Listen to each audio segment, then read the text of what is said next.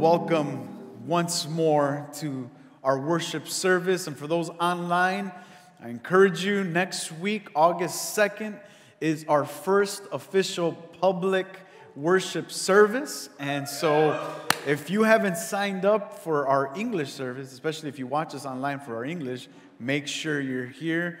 There's nothing like gathering with God's people for the day of worship. So we encourage you to sign up, and don't worry, we have precautions. That's why we've been practicing these last couple of weeks. We have precautions set up. There's space in the auditorium. You won't feel claustrophobic. We're not going to pack you together. There's 6 feet of distance between all of us, so we just encourage you to show up, be here, and worship together with God's people. Once again, we're in John chapter 5, and so we're going to continue in our study of John. And most importantly, friends, what we've been really discussing is the fact that the identity of Jesus is at play here. The question that will continuously arise, and the question that I will consistently present to you is, who is Jesus? Who is He in the Word of God? And what has Jesus done for you? What is Jesus? Who is Jesus? This is the question that must be presented continuously, because depending on the answer, we'll go one of two ways. We'll see Him as a mere person, or we'll see Him as His true identity is reflected in the gospel. The Savior of the universe, the Savior of our lives, the Redeemer of sinners. Once you take your stance on either one of those options or answers, then you'll identify where you stand before God. And so for the first time, Jesus opens up with a long monologue explaining for a fact who He is. Jesus is telling us in the scripture who He is. And so this passage becomes very clear and very important for us to study. So as we evaluate this passage today, we will stand before the words of Christ and realize that what Christ is calling us to do in this passage is to see Him not only as our Savior, but be warned that He is also the judge. There is a day of judgment, friends. That doesn't matter if you're Christian or not. The reality is that there is a day of judgment, and we may have a false sense of security in our Christianized environment. We may think at times that we're safe because we are in church or because we know the gospel. But there is a day of judgment, and Jesus will clearly present this to us. So today is a good day to evaluate where you stand before our God, where you stand before Jesus. So Jesus seeks to be known now because He is the only life giver. And in this passage, He doesn't only present Himself as the life giver, but He also presents Himself as the one who has the power to judge our lives. He gives life, but He also judges our life. We often see Jesus as more compassionate, more merciful, and more loving, and more graceful. But here we'll read that Jesus Himself has authority to judge, and authority in a sense to send people to hell. And I know we don't like to say that, but that's what the Word of God teaches us that Jesus does. And so this is His words coming to life. So our next passage is of utter importance for us to evaluate and study. Here, the Lord Jesus, uninterrupted, goes on the longest monologue up until this point. He talked extensively with Nicodemus in chapter 3, but here it goes even further. It goes all the way to the end of the chapter. Right now we're going to kind of section this off in certain verses and in certain sections. But this is Jesus' uninterrupted monologue defending His identity from those who do not understand Him. And so, friends, there are people in our culture, there are people in our current world pandemic that do not understand Jesus. Many of your friends don't understand Jesus. Many of your coworkers don't understand Jesus. Many of people in church don't understand Jesus. So Jesus is very clear.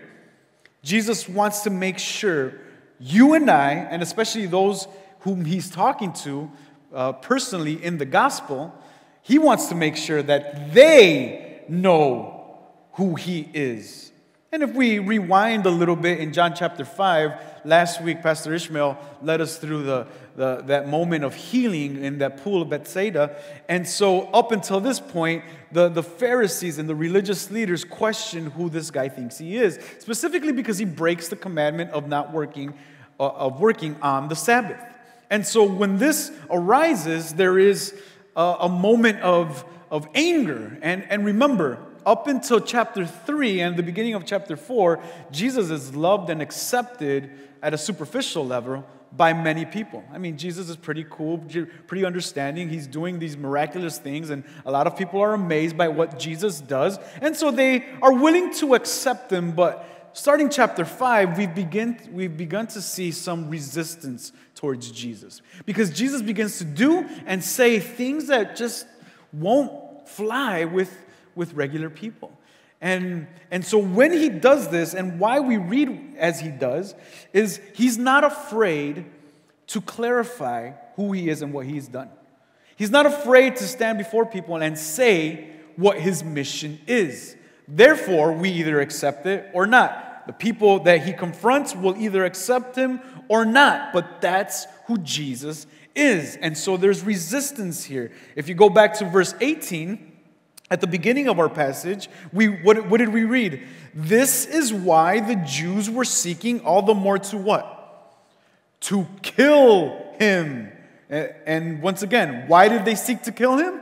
Well, verses 1 through 17, Jesus heals, and he heals on the day that there's not supposed to be any work, but then the man picks up his mat and then moves and walks, and they say, you can't do that on the Sabbath. And so because of religion and legalism, they sought to kill Jesus.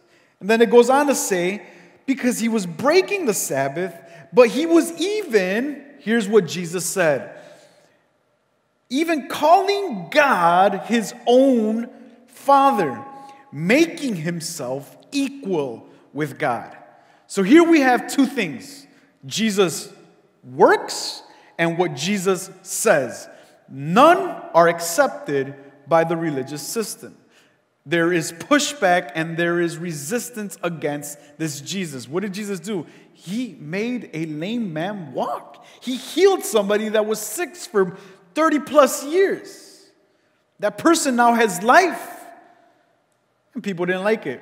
And then he said, I do as my Father does. People didn't like that either. So again, the ministry of Jesus is that. What he does will not be accepted, and what he says will not be accepted. Only by those who hear that he opens up their hearing. And we'll get to that in a little bit. So, by healing on the Sabbath, Jesus shows that he has the same authority as God. And this is the theme of our message today and the theme of this chapter. Jesus has authority. Jesus is king. And so, church, before we go any further, for all those here and for those watching online, as we go through this passage, we must bring to heart and mind this realization that Christ has control, that Christ has authority, that Jesus knows how to govern, that Jesus knows how to justly execute his judgment. He knows us.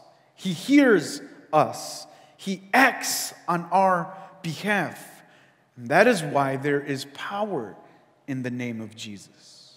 There is power in his name because he is mighty to save. Jesus has power. And so when he identifies himself as that person whom, like the Father, has authority over this world and over his people. And so we seek comfort in that, because we don't sing to somebody that doesn't have authority. We don't sing about someone that was just a good person. We don't sing about someone who merely did good things. We sing about someone who has authority over my life, over your life, over this world. He has authority over all. And so in this section, what Jesus is doing is he's addressing the religious system, but in reality, he's addressing those who will have to make a decision on what they believe about Jesus, the identity of Jesus. And so what he does is he offers this systematic defense. This is impressive what Jesus does. He goes systematically through his identity, proving his identity as if he's standing in a courtroom before a jury. And he's proving detailedly, that's why this passage is so important. It often gets overshadowed by the Sermon on the Mount or the Bread of Life sermon in John chapter 6. But this passage is the initial statement of who Jesus says he is. So we have to make sure that we're paying attention, and we have to make sure that we read and understand what he says. Four things he will kind of hover around these four elements as we discuss this passage. What does Jesus say? Four things. One of the things he says first is that he and his Father do the same work. And we're going to discuss that as we go through the passage. That's one of his declarative statements proving his identity. If they charge Jesus with breaking the Sabbath, those who fail to understand who he is, they also charge God with breaking the law, because Jesus and God are one and the same. Jesus is making this clear. He has equality with God. He is of the same essence of God. Number two, another declarative statement that proves Jesus' identity by his own words is that he is the Son of Man. We sang that earlier, and what Jesus is referencing here in verse 27 is that Jesus says of himself that he is the anticipated one of whom the Jews were thinking and anticipating, of whom the Jews were looking to for salvation. The Jews in themselves understood the prophetic message from the Old Testament. They understood that the Son of Man would come in and usher in a new government. The Son of Man would come in and bring in a new age and a more powerful kingdom. This was a prophetic revelation given to the Jewish nation, and in a sense, setting up the Messiah in the book of Daniel. You don't have to go there, but Daniel chapter 7, verse 13 is a very familiar passage which says, I saw in the night visions, and behold, with the clouds of heaven, there came one like the Son of Man. There's the title, the Son of Man. And he came to the Ancient of Days and was presented before him, and to him was given dominion, glory, and a kingdom that all peoples, nations, and languages should serve him. His dominion is an everlasting dominion which shall not pass away, and his kingdom one that shall not be destroyed. So the Son of Man that he declares himself to be is obviously a connection to Daniel chapter 7, letting the Jewish nation know, it's me. I'm ushering in this new age, this new government, and it's not complete yet. But it's me, a kingdom that will be everlasting and will never be destroyed. And friends, that's why we worship Jesus, because we are, as his church, as his people, we are serving a king whose government and nation and country and place of authority can never be demolished, will be everlasting, and will go on for decades. We've studied, if you've gone to history class, or if you remember a little bit of history class, you'll remember the great Roman Empire. But friends, it died down. The great Egyptian Empire died down. Nothing lasts except for this one kingdom that is ushered in by Jesus Christ. So when he says, the Son of Man, I am the Son of Man, that's what he's implying. And that's what the Jewish nation had such a difficult time to understand. What do you mean you're the Son of Man? The Son of Man is going to bring in a new kingdom, man. You're not doing anything. You came to in a poor place. You're no king. You don't have authority.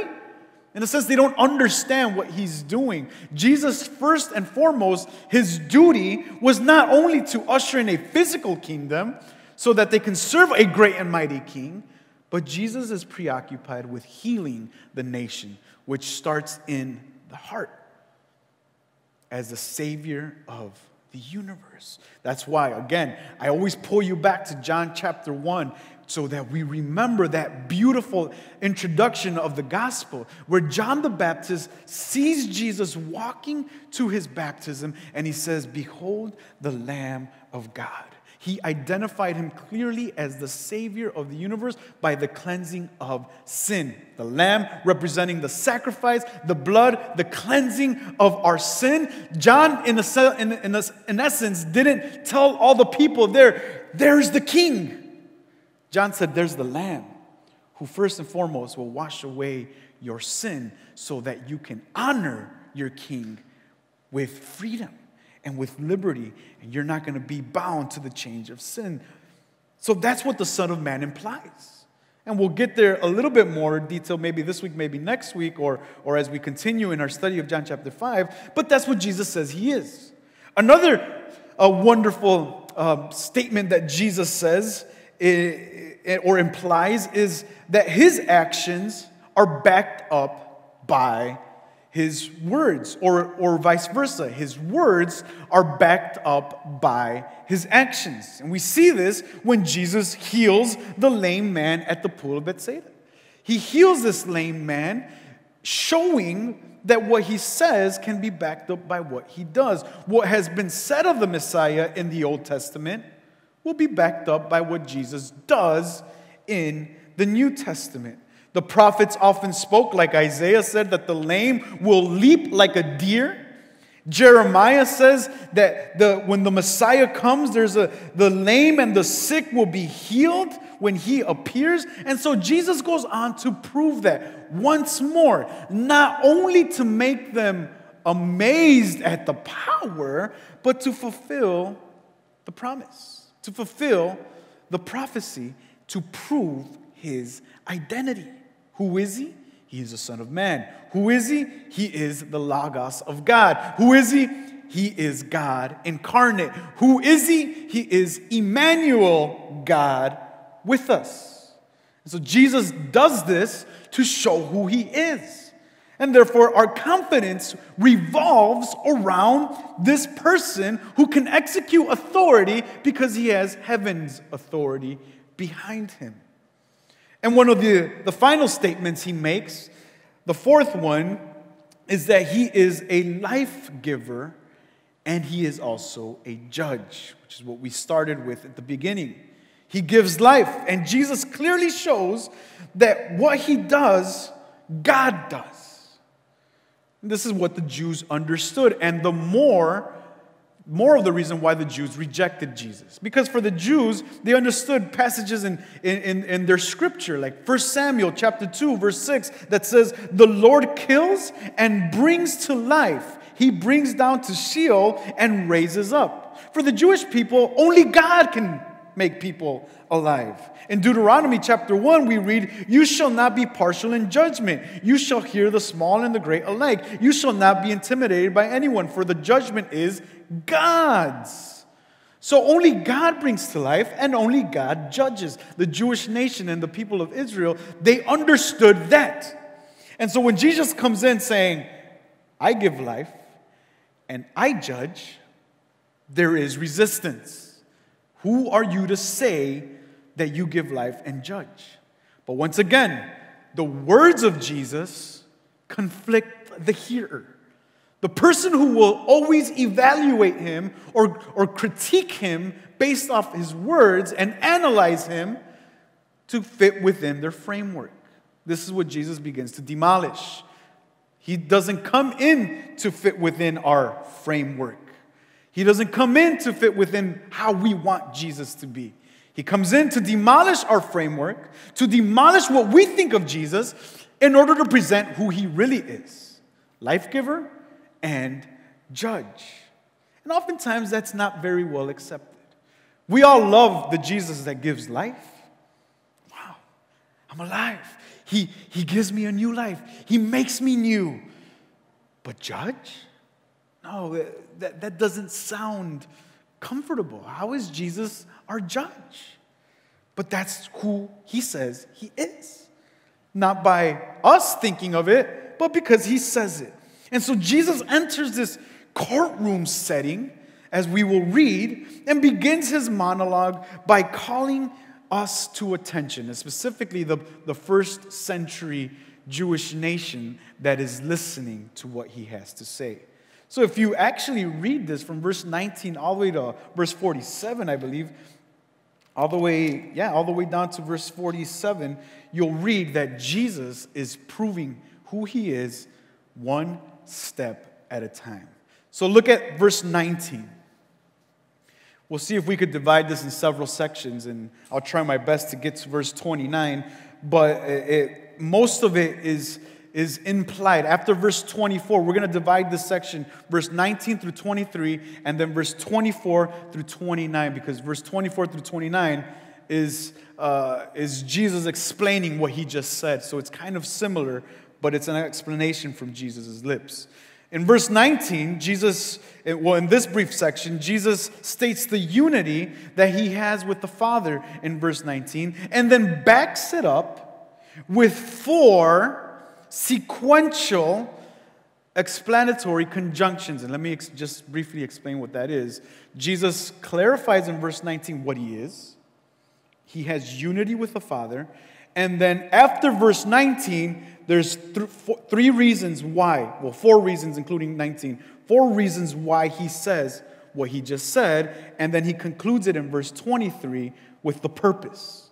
So the first verse 19 gives us an explanation of what Jesus says, or gives us a declarative statement of what Jesus says, and the following verses give us an explanation of why that is. So in verse 19 through 22, or in verse 23, he gives the purpose for his statement to introduce this purpose of his functioning here as the Son of Man.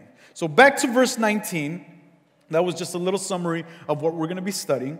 But verse 19, when Jesus says the Son can do nothing on his own, it should not be mistaken to mean that Jesus is less than God. Some theologies out there nowadays mistake it to mean that. You see, Jesus is not God, for Jesus himself says that he cannot do anything on his own. Well, that's not what Jesus is saying. What Jesus stresses here, and the fact that we can see the authority of Jesus, is he has unity with God. And we'll explain that as we go along. Jesus immediately qualifies this statement by saying, but only what he sees the Father doing. You see that? In essence, everything that the Father does, so does the Son. If the Father acts in all his power and might, so does the Son.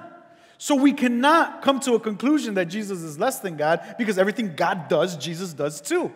That's why the statement is qualified. And I'll read it to you again. So Jesus said to them in verse 19, truly, truly, I say to you, the Son can do nothing of his own accord, but only what he sees the Father doing. For whatever the Father does, that the Son does likewise. Father acts, so does the Son. The limitations of the Son in his humanity are connected with the limitlessness of the Father. People had difficulty back then, and in the first 3 centuries in reality, everyone had a problem with the person of Jesus Christ. There was so many Christological confusion that people began to come up with many theories on who Christ said he was. But because God is unlimited and has all power, and Jesus does everything that the Father does, it gives us clear indication that Jesus is unlimited like the Father, and does so in a like manner. The Son does whatever the Father does, as well as with the Father. That's the unity of the Godhead. And when we talk about the Godhead, we're talking about God the Father, God the Son, and God the Holy Spirit. There is unity amongst the Godhead. And so whatever God does, the Son does likewise and with the Father. Yet, they are distinct. They're not the same person. The Son is not the Father. The Son is not the Holy Spirit. They're distinct in function. And so what the Father does, the Son does likewise. It is a functioning of unity within the Godhead. Why does Jesus have authority? Because he does as the Father does, in a like manner. So remember that the Father is the Father and the Son is the Son, but they operate in agreement. They will never be disjointed. Jesus will never do something that the Father doesn't do. That's why Jesus, in a sense, is unlimited, because he does everything that the Father does. So what this teaches us is three beautiful aspects of this relationship. The Son does nothing apart from the Father. 2, the Son knows the Father intimately. And 3, the Son is obedient to the Father, therefore showing who he is perfectly. You want to see the Father? You want to know who God is? See Jesus. The Old Testament saints lived in a time, and the book of Hebrews is clear on this, and 1 Peter is clear on this. The Old Testament saints longed to live within the New Testament context, because the Old Testament saints visualized by faith who the Father was. And the Old Testament saints had this understanding of God when he would come down through the voice of the prophets. And he would come down in these theophanies, like what we've been studying on Wednesday nights and Thursday nights, through a burning bush, or writing on the wall, or this voice from heaven, or smoke on a mountain. But they never saw a physical representation of God. The New Testament saints, those that lived within the context of Jesus' time, got to see God in the face of Jesus, because he was God. And so they longed for this, and the Jewish nation that was before Jesus could not accept what Jesus was saying and could not accept his authority. Up until today, they still reject the Messiah. They're still waiting for their own Messiah. But this is beautiful what Jesus begins to say. I mean, all these implications give us direct access to how Jesus wants to be perceived. Jesus says who he says he is and doesn't want to be mistaken about it.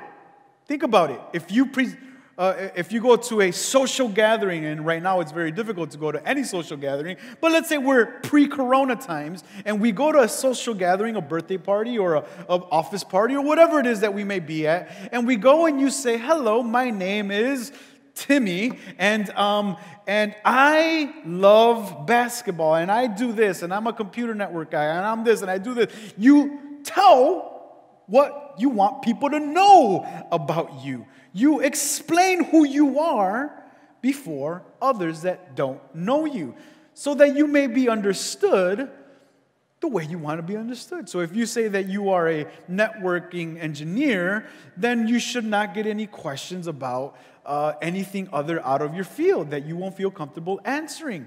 And so Jesus gives us straight depiction, accurate representation of who he is, so no mistakes can be found. So now that he declares this statement, that he does what the Father does, and therefore has authority, he explains it. Verse 20, we have the second conjunction in verse 20. The first conjunction we found in verse 19 when he says, for whatever the Father does, so does the Son. The second conjunction is at the beginning of verse 20. For the Father loves the Son and shows him all that he himself is doing. So why does Jesus have authority? Well, first and foremost, because he does everything God does. Secondly, because his actions, his works are rooted in what? What does the text say? Are rooted in love. For the Father loves the Son and shows him all that he himself is doing. And so everything that Jesus will begin to do and has done up until this point is found in love. And this is beautiful because it reminds us of what God did in chapter 3, verse 16. What does John 3:16 say? For God so loved the world. What we get here is the actions of God now acting in Jesus Christ, and it's been given to him in love so that when Jesus walks and when Jesus talks and when Jesus acts, he does so in a loving manner. So Jesus operates and speaks in love, even when people reject what he says. It is done so in love. And this is beautiful because these three present tense verbs explain to us the emphasis of God working through his Son. The three present tense verbs that we get in this verse are loves, the Father shows, and the doing. All of this are present tense. So what does that mean? Why do we make a big deal of Greek grammar and the present tense? Because if this is God presently doing that in Jesus, Jesus is presently doing that with us. So in a simple sense, God is still working. That's why at the beginning when we pray and when we come to church, we do it not to only remember what God has done. We don't do it to just look back. We don't do it to just have a fond memory, as if when we go to visit someone at the grave and we just recall the memories of that person when they were alive. We don't come to church for that. We don't do a memorial service on Sunday mornings. We come to church to worship the great King who is actively working through love in our lives and in this world today. That's why we worship. That's why Sunday mornings is so important. If not, then friends, we could really just go back home and just come bring to memory, hey, remember that Jesus loves us. Oh, that's beautiful. I remember that he said that he loved us. No, that's not it. Oh, yeah, we remember that Jesus died on the cross to show us how much he loved humanity. That's beautiful. That's so precious. And then move on to our carne asada. We come to church to look at the cross and the effects of that cross in our present day circumstance. There's still this roaming lion seeking who to devour. And Jesus stands before us as our defender. Jesus is still acting. Jesus is still moving because God is still loving, God is still showing, and God is still doing. And so Jesus has this authority because God is actively working through the Son. And so because the Father loves the Son, he loves the world. The world receives this love from the actions of the Son. These works are greater works, as the rest of the verse says, and the Father shows through the Son primarily the works that are greater are of salvation, so that they may marvel. And here, this is very important. In that verse 20, the second half, and greater works than these will he show him, so that you may marvel. That you is a plural pronoun, talking about all of you that Jesus is speaking to. And he's saying this because they reject him. And when he acts on their behalf in love, he is not speaking only of the great healings that he has done or the great actions that can make them marvel and be like, ooh, oh, wow, that's amazing. He is speaking about these greater works of salvation. They need to understand that Jesus Christ saves. Jesus Christ, like we mentioned in chapter 4, Jesus Christ isn't just their magician. Jesus Christ just isn't merely a wonder worker. he is a Savior. And so that they may marvel, should come to this important realization that not their law and not their legal system will save them, but Jesus will. And maybe these healings will bring their attention so that they could come to Christ, as Nicodemus, the Pharisee, did in chapter 3. So Jesus begins to show how he works through love. Why does Jesus have authority? Well, because Jesus says that he does as the Father does. How does he do it? Through love. And the third for that we get here is found in verse 21. This is the third explanation of this declarative statement. In verse 21, he says, "For as the Father raises the dead and gives them life, so also the Son gives life to whom he will." This conjunction, this third conjunction, gives us this third explanation and emphasis on the working dependence of the Son on the Father's restorative example. What does the Father do? Jesus says the Father restores life. God the Father restores life. What does Jesus do? Restore life. Give life. And so this is what Jesus explains that he can do, because the Father does it, and now it's his duty. Just as the Father, Jesus has the freedom to heal, restore to life, just like the Father. Jesus doesn't come beside God to help out. Hey, let me give you a hand, God. It looks like you're a little bit busy. It looks like you need an extra pair of eyes. Let me help you out a little bit. No, Jesus does the restoration himself through the workings of the Father.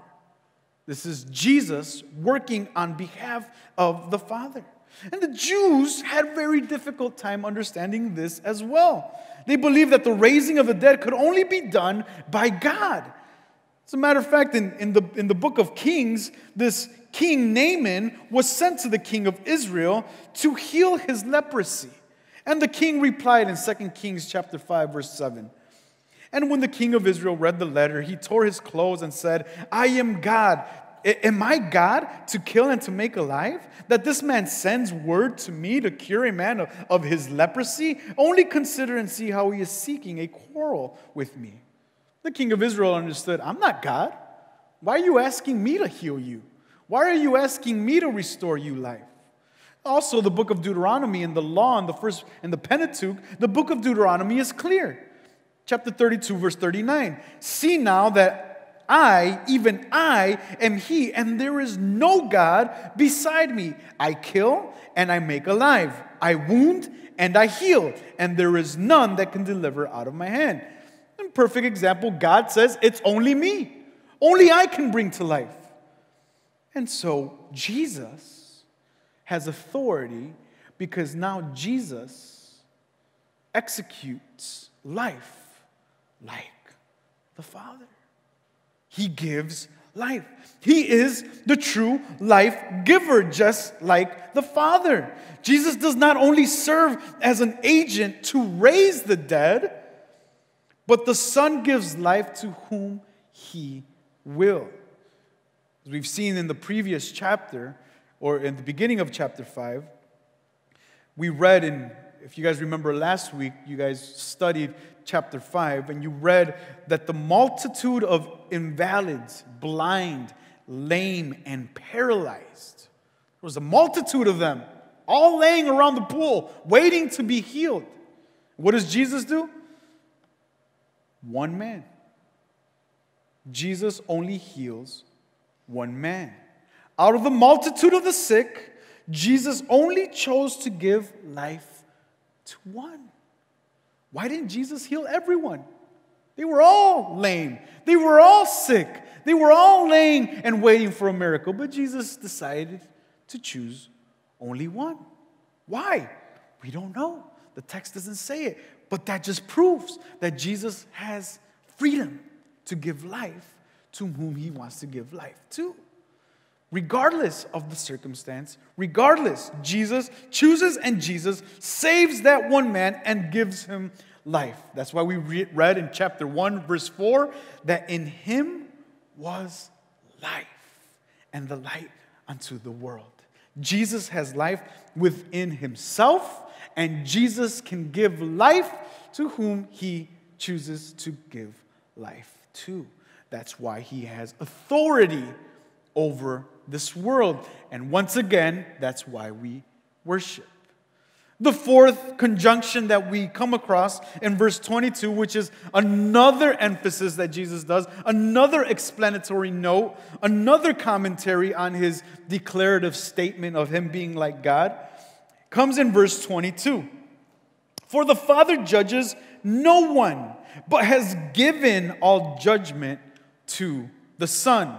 So here in this verse, in verse 22, this fourth emphasis brings to mind and implies the sonship of God. The decision-making process has been handed over to the Son. The Father no longer needs to judge. Jesus is the judge of all who reject him. It's not the Father's doing at this point. It's Jesus. Jesus, in chapter 3, verse 17, Jesus didn't come into the world to condemn it or to judge the world, but the world was already in judgment. And so when the world rejects the Son, Jesus has authority to judge over their lives. Because in essence, by rejecting Christ, they are rejecting his Father. They are rejecting God. Those who believe benefit then from the resurrection of Jesus Christ. That's why the cross is so beautiful to us, because it represents life. It represents resurrection. And one day we will meet our Redeemer and our Savior who hung on the cross for our lives. But for those who reject Jesus, those who see the cross and laugh or move past the cross, those who do not accept the words of Christ, they will not benefit from the resurrection, because Christ is alive. Christ will judge the living and the dead. Christ will judge those who have rejected his message and will send them to the place, as he will later say, where there is weeping and gnashing of teeth. This is the judge. This is Christ, our King, Christ, our judge, Christ, our life giver, Christ, the one who sends those who reject him to hell. This is what Jesus does. It's not in the Father's hands anymore. It's in Jesus' hands. Acts chapter 17, verse 31 says, because he has fixed a day on which he will judge the world in righteousness by a man whom he has appointed. And of this he has given assurance to all by raising him from the dead. So, friends, the resurrection of Jesus Christ is beautiful to those who are saved and have come to Christ. But it is judgment for those who reject Christ. The judgment reflects the authority of Christ has with God. Though God is depicted as seated on the throne at the time of judgment, Jesus also judges. This is what Jesus does. So, all these explanations, the first statement that we read in verse 19 was what? That he does what the Father does. Why does he do it? Because he sees what the Father does and only does what the Father does. How does he do it? In love. What does he do? He gives life. What else does he do? He judges. And the final verse that we'll study today is that he does all of this for what purpose? The purpose is found in verse 23. That all may honor the Son. So the purpose of Jesus Christ here, friends, of showing his authority and demonstrating and explaining who he is, functions to give us the proper meaning of worship. Jesus has authority not to just stand as a dictator over his people. He has authority to stand before in the midst of his people to receive honor, to receive worship. Like the Father, the Son does works that are rooted in love, gives life and judges. And therefore, this purpose functions that we may honor Him as we honor the Father. When we honor Jesus, we honor God because He is active in the life of Jesus. So the Son receives honor equal to that of the Father. This is the will of the Father.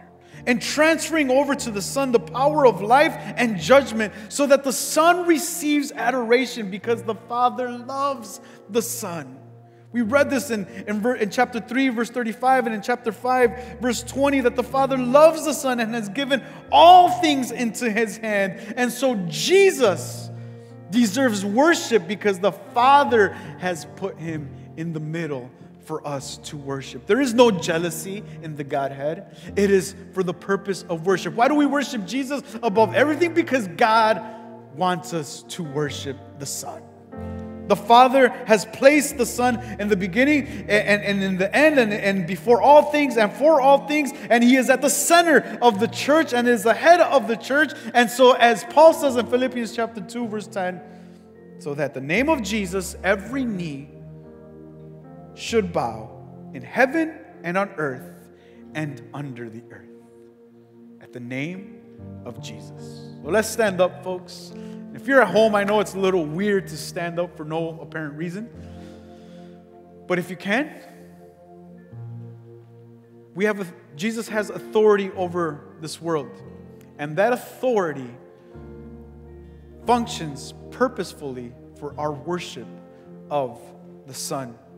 Father has no problem with this. There is no jealousy. It is Jesus who has authority over life and death and therefore deserving of worship and honor of His church. You and I need to give Him worship. He deserves our worship. Jesus does not come to earth to entertain humanity, but to give it life. It won't be enough on the last day of judgment to have known about Jesus or to have gone to church or Sunday school, but to have honored Jesus, to have worshiped the Son. So sing with us, "You Are Worthy."